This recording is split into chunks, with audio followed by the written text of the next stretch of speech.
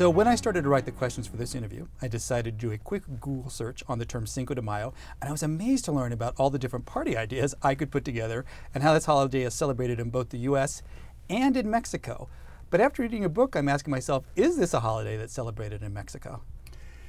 It's not celebrated very much in Mexico, and that's kind of the interesting thing, because Cinco de Mayo is probably the best known Mexican holiday in the United States. I mean, it's celebrated all the way from Los Angeles to Boston, from Atlanta and Miami all the way to Seattle. It's celebrated in Canada. They have Cinco de Mayo in Vancouver and in Toronto.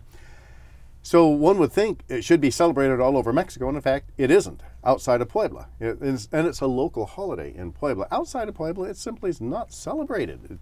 So for me, the question always was, well, why do we celebrate it so much here when it's not celebrated in Mexico?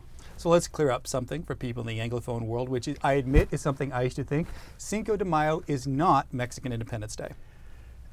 Absolutely, Cinco de Mayo is not Mexican Independence Day. And in fact, if you ask a lot of people, why are you celebrating, particularly for Latinos born here, quite often they'll say, well, it must be Mexican Independence Day.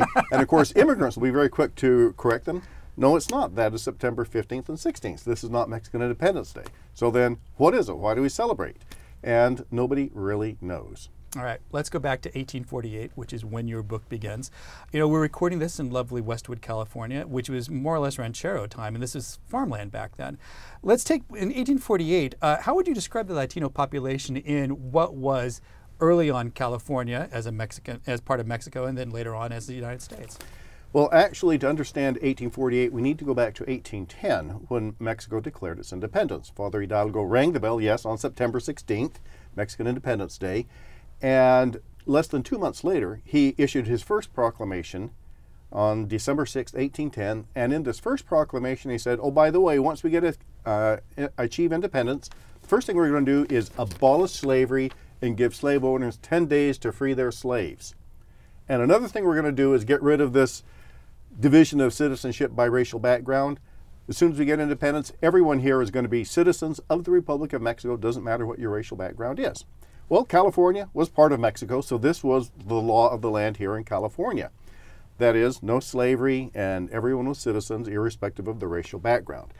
These were then the folks that went to bed on the evening of February 1st, 1848 as Mexican citizens, and they woke up the next morning as U.S. citizens, but they spoke the same language, they had the same food, they had the same families. The only thing that was different is now they were U.S. citizens, although they had come from a background in which no slavery, no racial distinctions on citizenship, and they woke up into a very different world.